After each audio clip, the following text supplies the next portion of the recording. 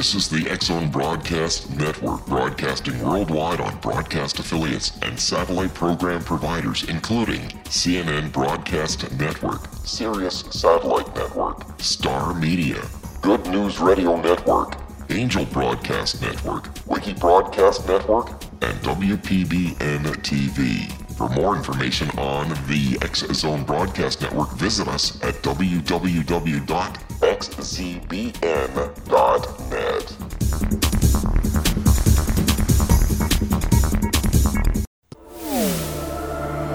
The X-Zone Radio Show with Rob McConnell is largely an opinion talk show.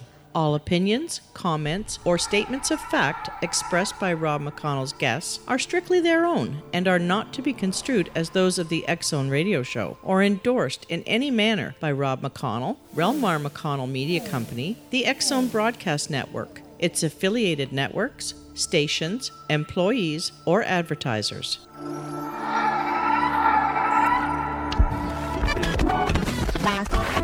All Hit Radio.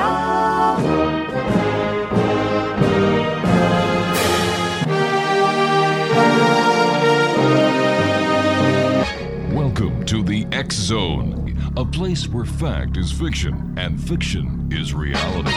Now, here's your host, Rob McConnell. Welcome back to the X Zone, everyone. I am Rob McConnell, and we're coming to you from our broadcast center in beautiful Hamilton, Ontario, Canada, on the shores of Lake Ontario between Toronto and Niagara Falls, Ontario. If you would like to check us out online on all social media sites, X Zone Radio TV, our website for the radio and TV show is www.xzoneradiotv. And if you'd like to find out about the great programming we have available for you, 724, 365 on the X-Zone Broadcast Network, www.xzbn.net. Don't forget we have, let me see, some of the shows are Kevin Randall, A Different Perspective, Larry Lawson, Paranormal Stakeout, Dr. Bernie Beatman, Connecting with Coincidence, The Science of Magic with Gwilda Wiyaka, Seek Reality with Roberta Grimes, let me see, The World Beyond with Joe Wiegand, and they are just a couple of the shows that we have especially for you at www.xzbn.net. My guest this hour is a gentleman I've had the pleasure of knowing for many years. His name is Alan Slonaker, and Alan is native of the city of Richmond. He grew up in a Victorian-era home in the city's downtown. It was there that he had his first brushes with the paranormal. Alan was exposed to the city's history and lore at a very early age.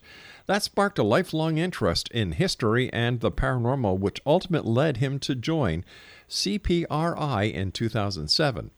In joining CPRI, he was thrilled to find a group that approached the study of the paranormal in such an interesting and professional manner. Alan currently serves as the regional director for Central Virginia. Alan has a Bachelor of Science degree in Criminal Justice from Virginia Commonwealth University with a minor courses of study in sociology and urban planning. He has spent nearly 30 years involved in the public safety field, including search and rescue, EMS, and law enforcement. Alan has spent the last 20 years as a police officer, having served as a criminal investigator, and now as a police trainer. His interests include almost anything involving history, especially World War II, collecting and reproducing sci-fi movie props and costumes, and spending as much time on his Harley-Davidson as possible.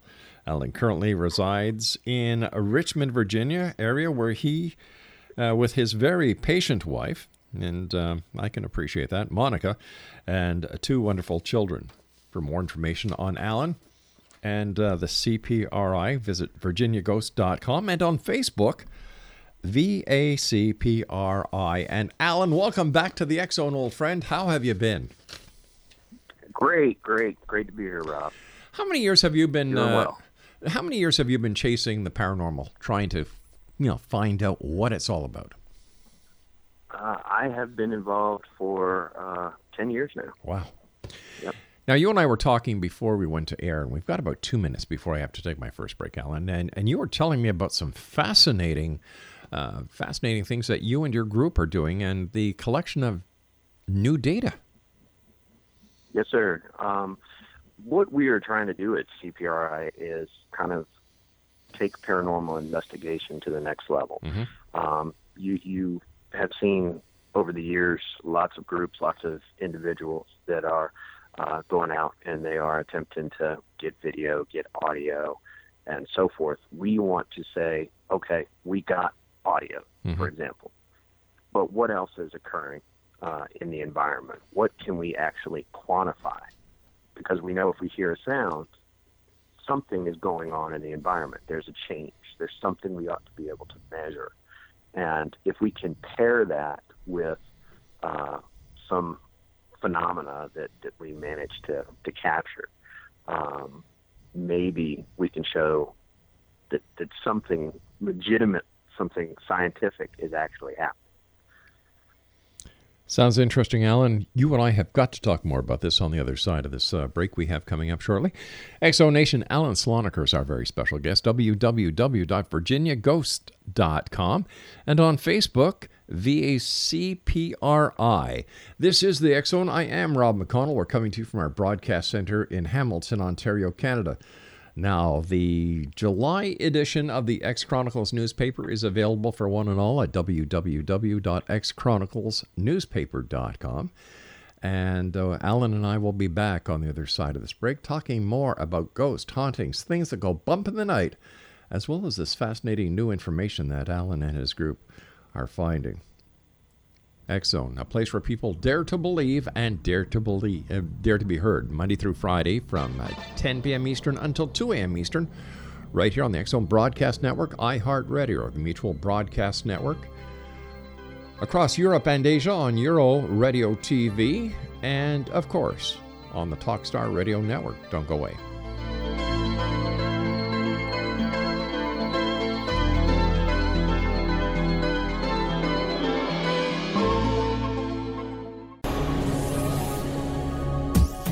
This is the X Zone Broadcast Network, broadcasting worldwide on broadcast affiliates and satellite program providers, including CNN Broadcast Network, Sirius Satellite Network, Star Media, Good News Radio Network, Angel Broadcast Network, Wiki Broadcast Network, and WPBN TV. For more information on the X Zone Broadcast Network, visit us at www.xzbn.net.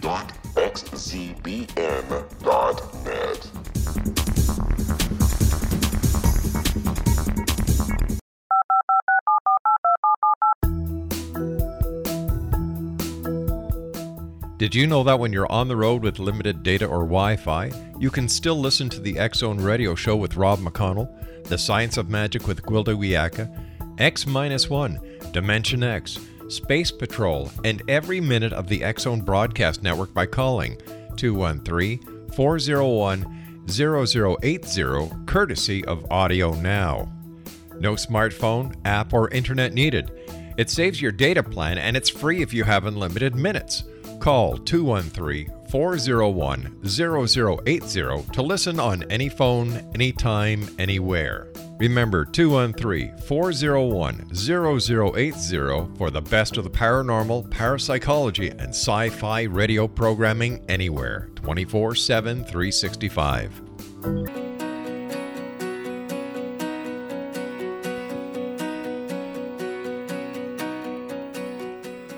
Alan Slonaker is our special guest this hour at VirginiaGhost.com and on Facebook, VACPRI. And Alan, the findings that you and your group are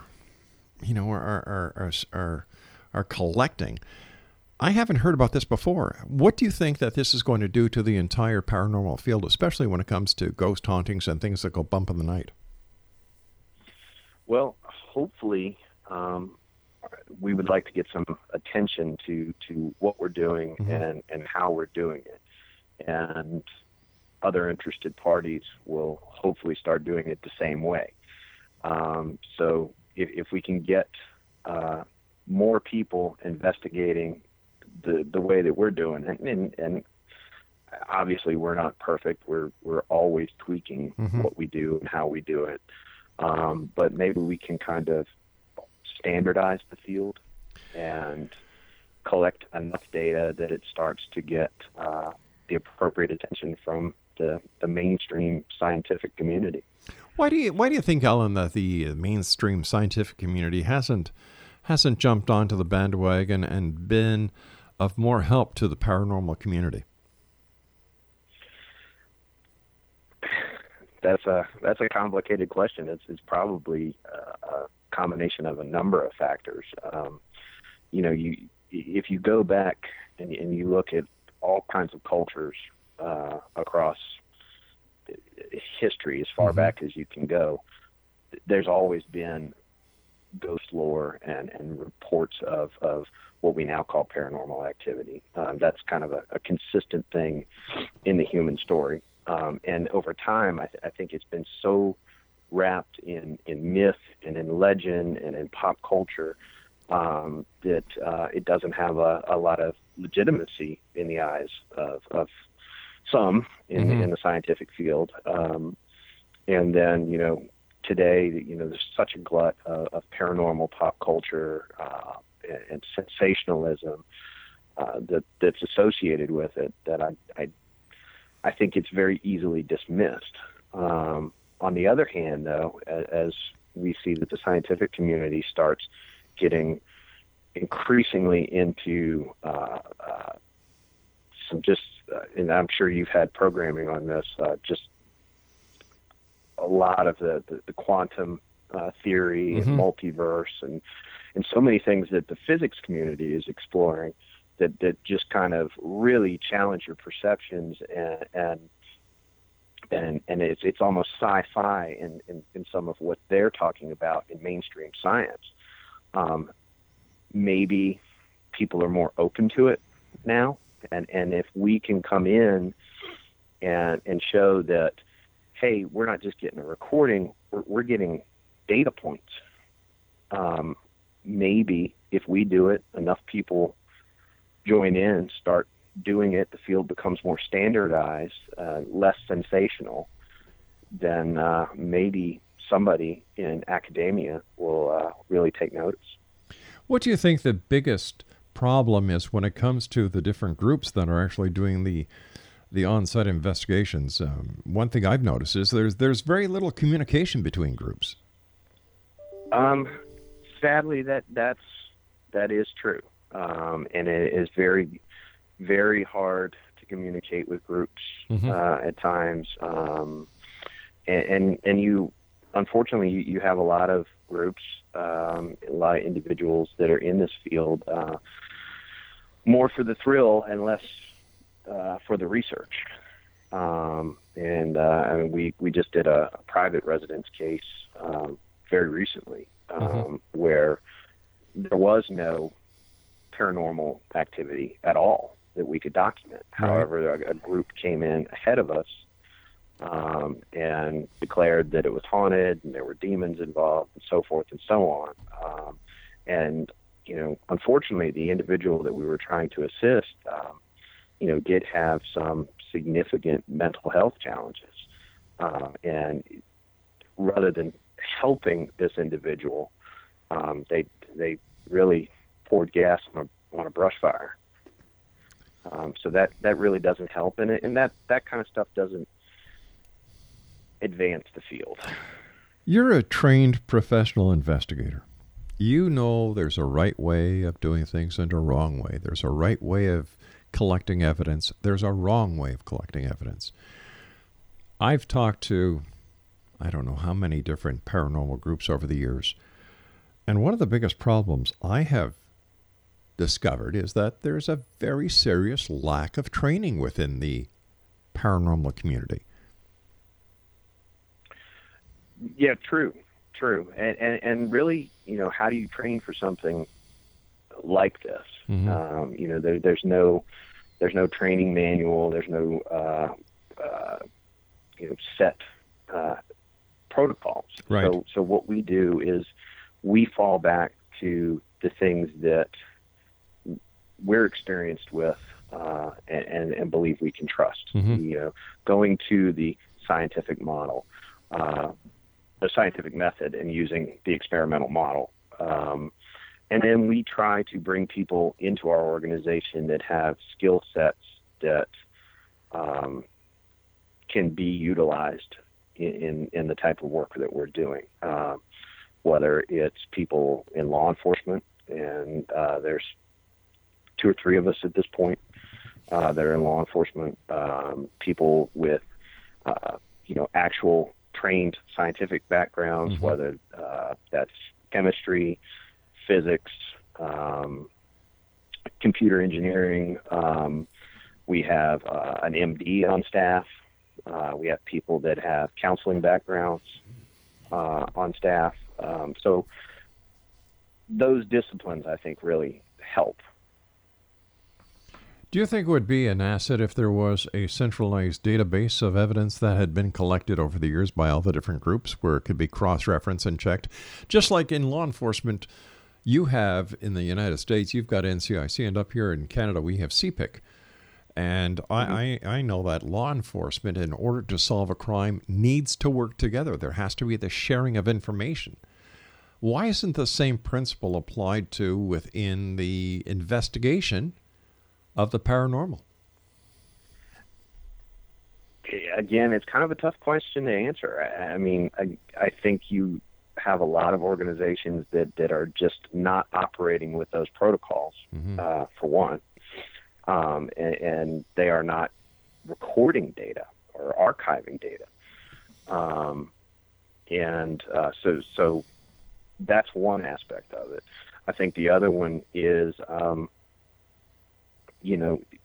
you've seen a glut of, for example, paranormal pop culture, paranormal television shows. And I think people, for whatever reason, are inclined to hang on to stuff. It's kind of a vexing thing. We've talked about it amongst ourselves. Why can't we kind of generate that level of cooperation, data collection, and data sharing between organizations? But in a lot of the cases, it's just getting them to operate in that way. Now, what we have done within our organization is we have set up an RMS system, a records management system, that is not unlike what police agencies in the United States use to catalog, store reports, right, and make data retrievable. And I'm sure they do exactly the same thing in Canada. Yep. And so we have created an RMS system. So when we open a case, that case is assigned a number, and individual investigators can go in, put in their individual reports, and but all becomes part of the overall investigative report. So that includes, narratives, but also whatever technical data that we have collected as well. What was it in your life that proved to you beyond a shadow of a doubt that the paranormal is real? Oh, man.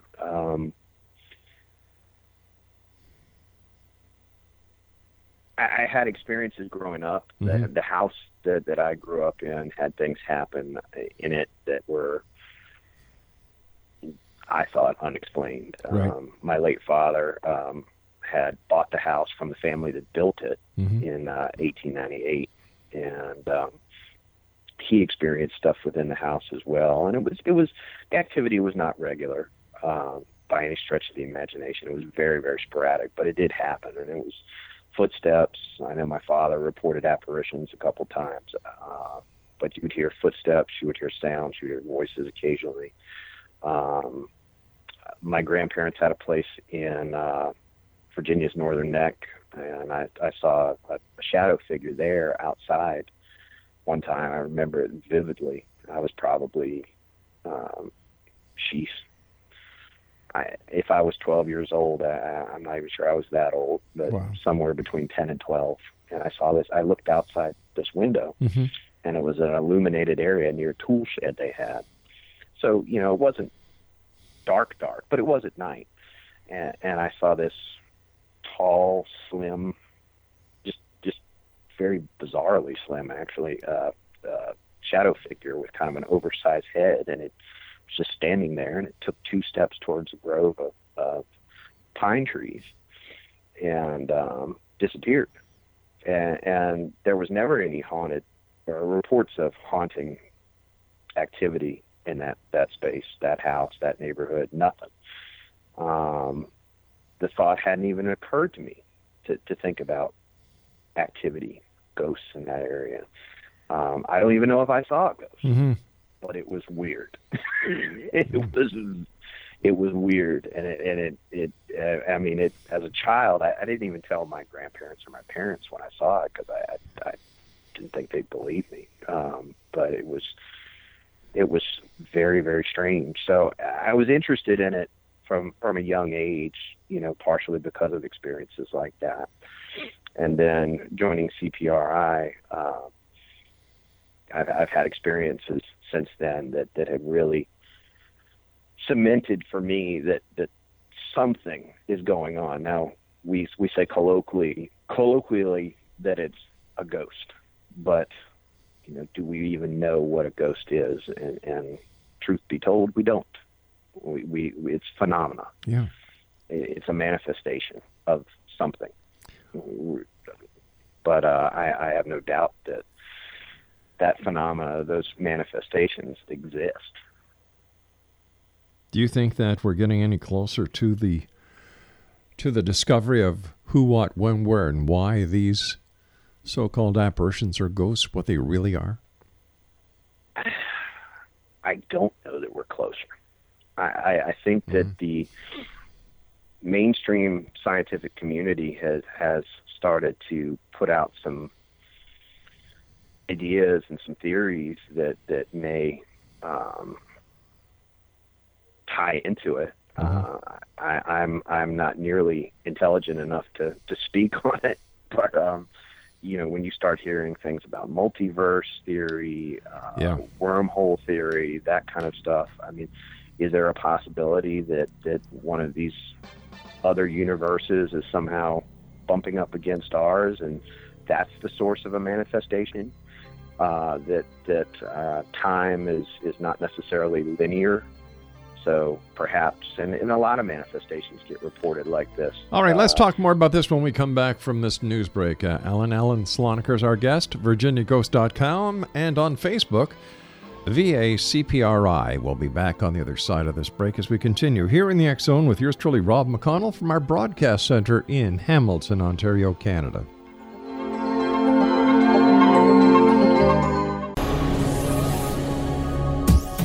This is the X Zone Broadcast Network, broadcasting worldwide on broadcast affiliates and satellite program providers, including CNN Broadcast Network, Sirius Satellite Network, Star Media, Good News Radio Network, Angel Broadcast Network, Wiki Broadcast Network, and WPBN TV. For more information on the X Zone Broadcast Network, visit us at www.xzbn.net.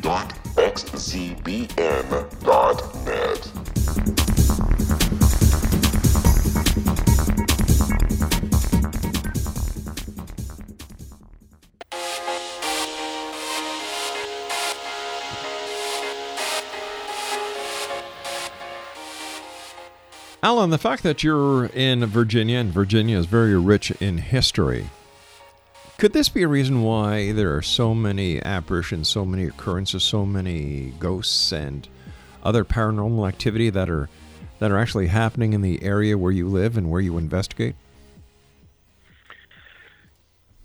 Again, we don't know. We speculate that there may be the case.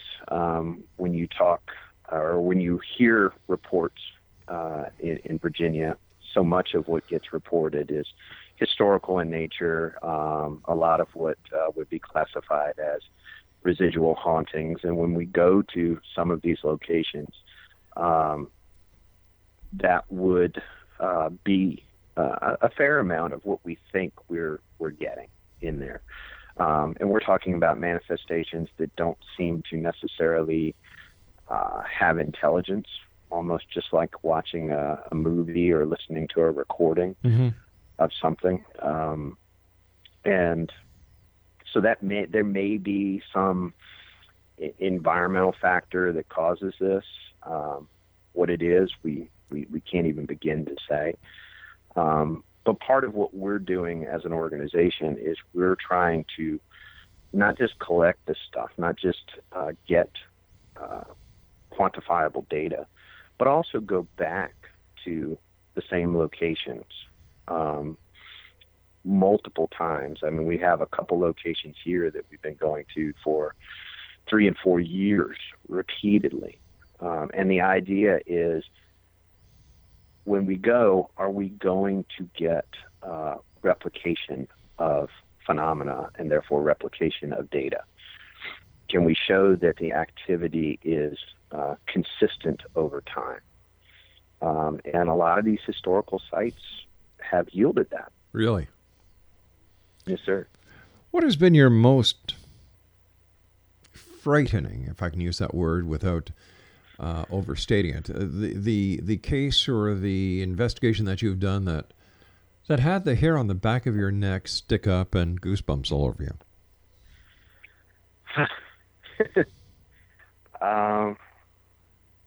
That one is a hard one to talk about. Really? We had a case. This was a private residence case. Mm-hmm. This was within the last year, where the client, and I use the word client, but we don't accept any money for what we do. But the client was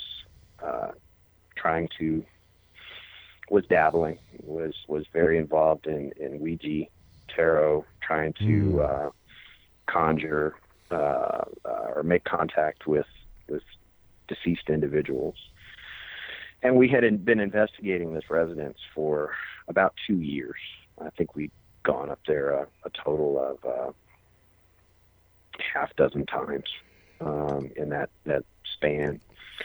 And the activity started, kind of poltergeist activity type stuff. Mm-hmm. We would set up outside the house and run cameras and drop data loggers in there, and be outside. And the house would be very noisy.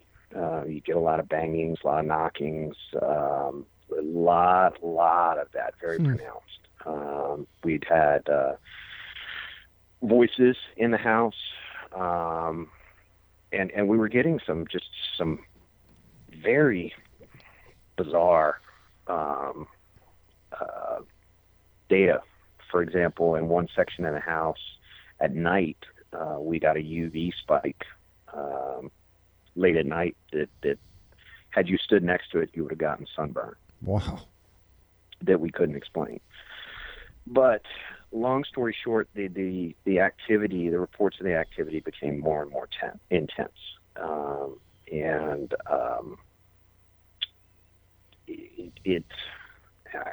I really, because I've talked so much about the scientific aspects of what we do, it starts to sound like it's going off the rails when I talk like this. But there was something there. It was what you would categorize commonly as malevolent or demonic. I had never encountered something like that before. A lot of our investigative team had not encountered that. We have a couple people that specialize in those types of cases.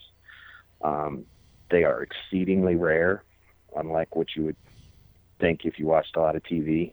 In 10 years, I'd never encountered anything like this. But the thing was that whatever was in the house did not appreciate us being there. We had Brad. I think he was on the show with me last time. He was. Growlbat. Oh my gosh. We had some pretty pronounced shadow play in the house and shadow manifestations. But the thing that was most alarming is that we had investigators that had this follow them after the event, and to the point where we pulled the plug on the case. it was some of the things that happened were significant enough that it was not worth the risk to our people, and the client was pretty dead set on continuing to do what they were doing, and it was I don't know whether this is true or not, but there's a lot of stuff in the lore when you get into those kind of hauntings that, you know, talking about it gives it recognition. Right. So that was a profoundly disturbing case. Really. But if it's something disturbing. demonic or evil to the point where you, a seasoned investigator, does not want to pursue the identity, did you call in a member of the clergy, or did you just wipe your hands clean and walk away? The client involved in this matter, the only thing that they subscribed to was Wicca, and we did try to put this client in touch with a local Wiccan group, and they spoke with the client, and they decided that it was too dangerous for them to be involved. Wow. But, you know, if you, for example, the Catholic Church will get involved in these situations, but they have a very pronounced and somewhat lengthy vetting process. Yes, they do. Yeah. As they should. Yeah. As they should, to try to rule out medical issues, psychological issues, outright fraud. But they will get involved. But it also, those situations also require the active involvement of the person experiencing it, the person who is the subject of it. They have to want something to change, and they have to be willing to change. And if they're not, there's not but so much you can do for these folks. Yeah. Do you think that the television shows that are supposed to be reality TV are an asset or a detriment to true paranormal investigating? I think that they are an asset insofar as it gets the public interested in the phenomena, and I think that's about as far as it goes. Beyond that, I think it has tended to sensationalize and misrepresent the phenomena and paranormal investigations in general. I'll be honest, I don't watch a lot of it. Yeah. I just don't. There's some that I watch kind of like, and it tends to be more of the just tell me a story kind of programming rather than reality-based programming. You know, I have seen some good reality-based programming, right. I think, but a lot of it's very sensational, and it misrepresents the field at times. And, you know, again, I've seen some good stuff, and for every bit of good stuff I've seen, I've seen a lot more stuff that really gives me some pause. But you know, it does bring attention to it. I just don't know if it's always good. It also kind of perpetuates this idea that, you know, every time you go out, something's going to happen. It's going to be really, really cool. And, you know, you go out and things do happen, and once in a while something just really, really cool happens. But not nearly that often. And some of the things, like we find, I mentioned that UV data, UV spike in that house, that's not something that we experienced. That's something we recorded via our data loggers, because we're dropping data loggers that are measuring these different things, whether it's UV, ionizing radiation, temperature, humidity.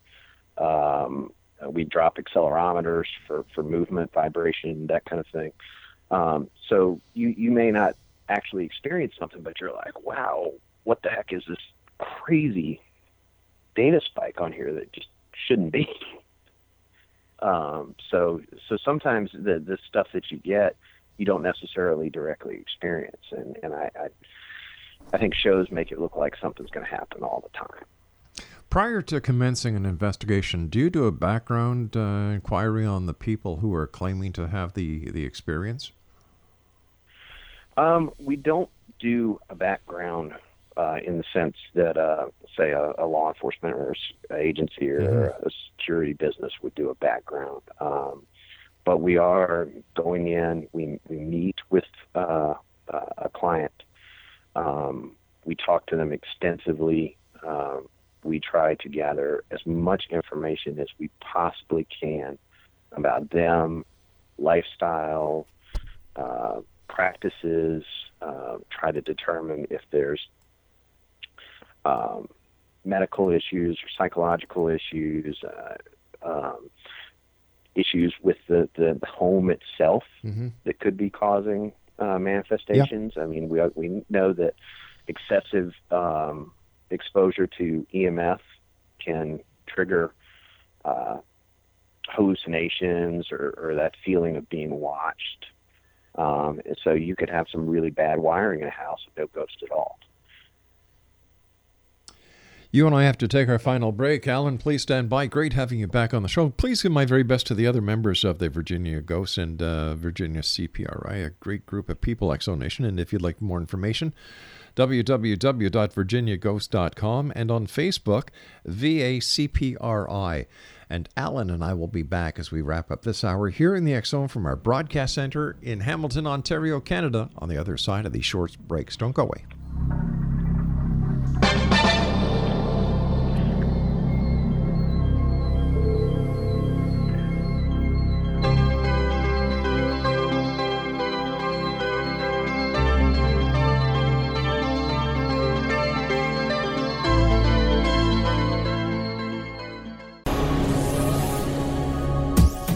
This is the X-Zone Broadcast Network, broadcasting worldwide on broadcast affiliates and satellite program providers, including CNN Broadcast Network, Sirius Satellite Network, Star Media, Good News Radio Network, Angel Broadcast Network, Wiki Broadcast Network, and WPBN TV. For more information on the X-Zone Broadcast Network, visit us at www.xzbn.net.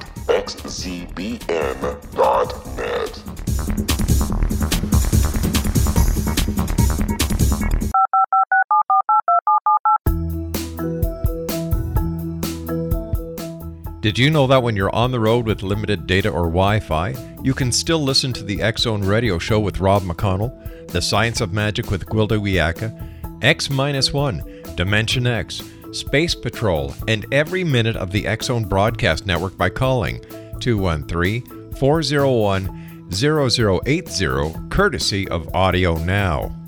No smartphone, app, or internet needed. It saves your data plan and it's free if you have unlimited minutes. Call 213-401-0080 to listen on any phone, anytime, anywhere. Remember, 213-401-0080 for the best of the paranormal, parapsychology, and sci-fi radio programming anywhere, 24/7, 365.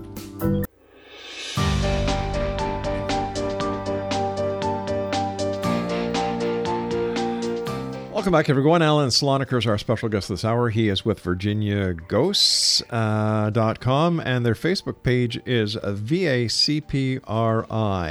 Listen, we started the hour talking about the ionization data that you're collecting, and I'd love to get back into it because this is truly not only very interesting, but it's also very fascinating.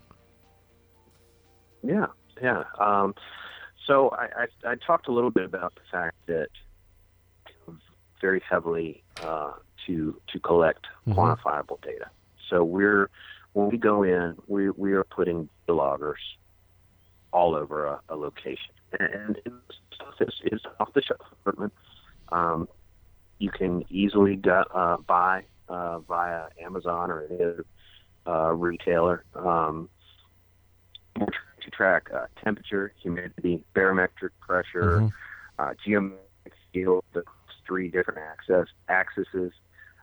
We use the accelerometers for vibration, UV, visible light, and ionizing radiation. And so, again, if something happens, are we getting a change in these points?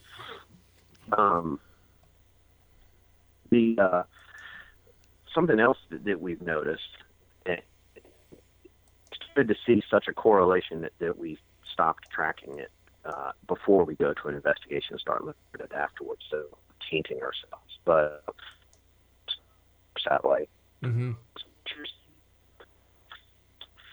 it goes up and down in intensity. And the one that we're looking at is above the eastern seaboard of the United States. I think that as it starts to go down, that's when activity is occurring. As it bottoms out and creeps up, activity levels off. As it goes down again, that's when we're having manifestations. And it's happened time and time and time again. So we're showing a correlation. Now, causation, we have no idea.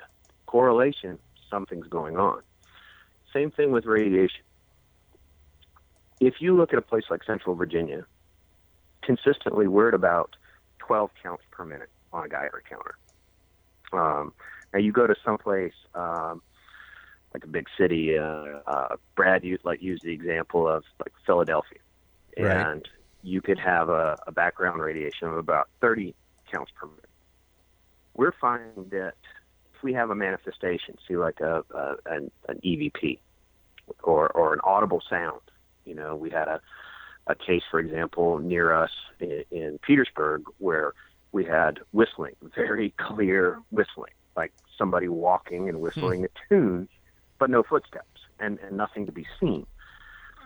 We're finding then a manifestation like that, no more than 6 feet out from that manifestation, and assuming that, God willing, we have a data logger in that vicinity, we're seeing a spike in ionizing radiation. Now, 100 counts per minute is danger level, and we have seen counts as high as 50.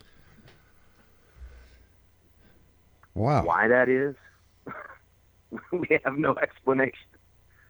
But a spike significantly above whatever the area's background is in ionizing radiation at the time of a manifestation is something that we are starting to consistently see. We've started looking at it. We noticed it. We started, trying to utilize Geiger counters more and more. And we're seeing this. Why? We have no idea. But an increase in ionizing radiation is somehow associated with manifestations. With all this data that you've collected, why wouldn't you go to your local university and talk to somebody in the physics department and say, hey, listen, this is what we're doing. This is what we're finding. Here's the data. We're not making this up, for God's sake. We need help. We have had some contacts with some a university in our area, and I don't know that I'm in liberty to discuss it in great detail. But we haven't generated that level of interest as yet. Wow. And I'm, I think in that particular case, it's because they are concentrating on some other areas of research. Okay. And they're a very, very small department within a larger institution. But I still think you have that stigma associated with it. And, the opportunity to do shows like yours or any other way that we can get our information out and hopefully somebody in your audience hears it and goes, ha, hey, I want to get on board with the way they're doing things, and maybe we can share back and forth. Well, there is a gentleman that, if you don't mind, I'm going to send a link to this to our interview. His name is Dr. Albert Taylor, and he's one of the NASA scientists that worked on the space station and some other great things. Now he's involved in investigating the paranormal. That would be great. So if you don't mind, I'd like to get you guys connected, because I really think that the more people that we have looking at it through a credible microscope and through credible research, this is what I think the missing link is in the entire paranormal field, whether it's the cryptozoology, ufology, cryptids, whatever. There is no set pattern and no established way of doing it the right way. And and I know, as being cops, there are so many ways to fluff an investigation. But if you stick to the tried and true method of investigation, reporting, maintaining the chain of custody of evidence, and sharing information with other agencies, you will solve that crime. Right. And I don't profess to be a scientist. I'm an experienced investigator. Yeah. In the paranormal and in my professional life. Yeah. But I'm not a scientist. I don't have a PhD. I would love it if some PhDs came along and took it and ran with it. Yeah, people that much smarter than me. But you see, even in police work, you and I were I was an investigator. We had the forensic guys, the lab guys, who are the scientists. We didn't do everything ourselves. There were experts, and I think we need to get these experts on board with us, so that when you come up with evidence like you're collecting, and you bring it to the scientists and the experts, they can work with you to come to a conclusion one way or another. Oh, exactly. Yeah. I mean, I as an investigator, I can collect information. Yep. And I can perhaps show correlation, and I need somebody like that to show causation. Yep. And we have some brilliant minds in our organization. I don't profess to be one of them, but we have some really brilliant, very skilled, nicely credentialed people. But we need more. Yeah. We need more to maybe start cracking causation.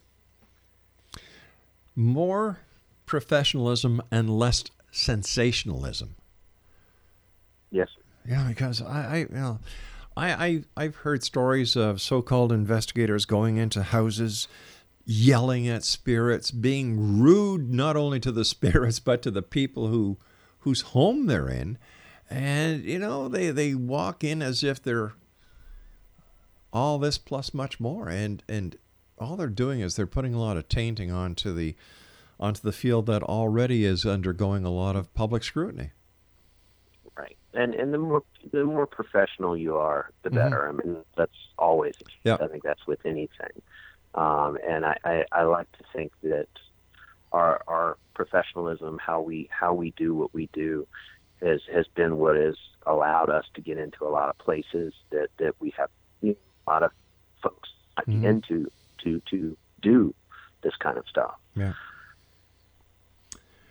It's an interesting field that you're investigating, and are there new and better pieces of equipment that are being manufactured and created for the paranormal world? Specifically for the paranormal, yeah. No, I don't think there are. I mean, I think you have to know what you're looking for before you generate a piece of equipment. Again, most of what we're using is off-the-shelf stuff. I mean, we go into a location, we'll drop as many as a couple dozen DVR cameras or more. We will run live audio throughout and record throughout. We'll drop extra recorders around, and then we go through with the data loggers. And we're trying to cover an area with as much recording equipment, including the data loggers, as we possibly can. But it's all off-the-shelf stuff. It's all readily accessible. And most of the data loggers are plug-and-play type things that you can put into your computer, and you can look at a graph of what you recorded over a period of time. So you can see where your spikes are, for example. And you can match that to, say, a piece of audio that you collected. Hey, listen, Alan, as always, whenever you're on, time goes by so fast. Thank you ever so much for coming on the show. Always a great pleasure. Keep the great work up, my friend, and please give my very best to the other members of CPRI. You guys are an asset to the community. Thank you so much, Rob. I greatly appreciate it. You take care of yourself, my friend, and I look forward to the next time you and I meet here in the X Zone. Until then, be safe, be well, and my regards to everyone down there. X Zone Nation, Alan Slonaker has been my guest, www.virginiaghost.com, and on Facebook, VACPRI. I'll be back. Don't go away.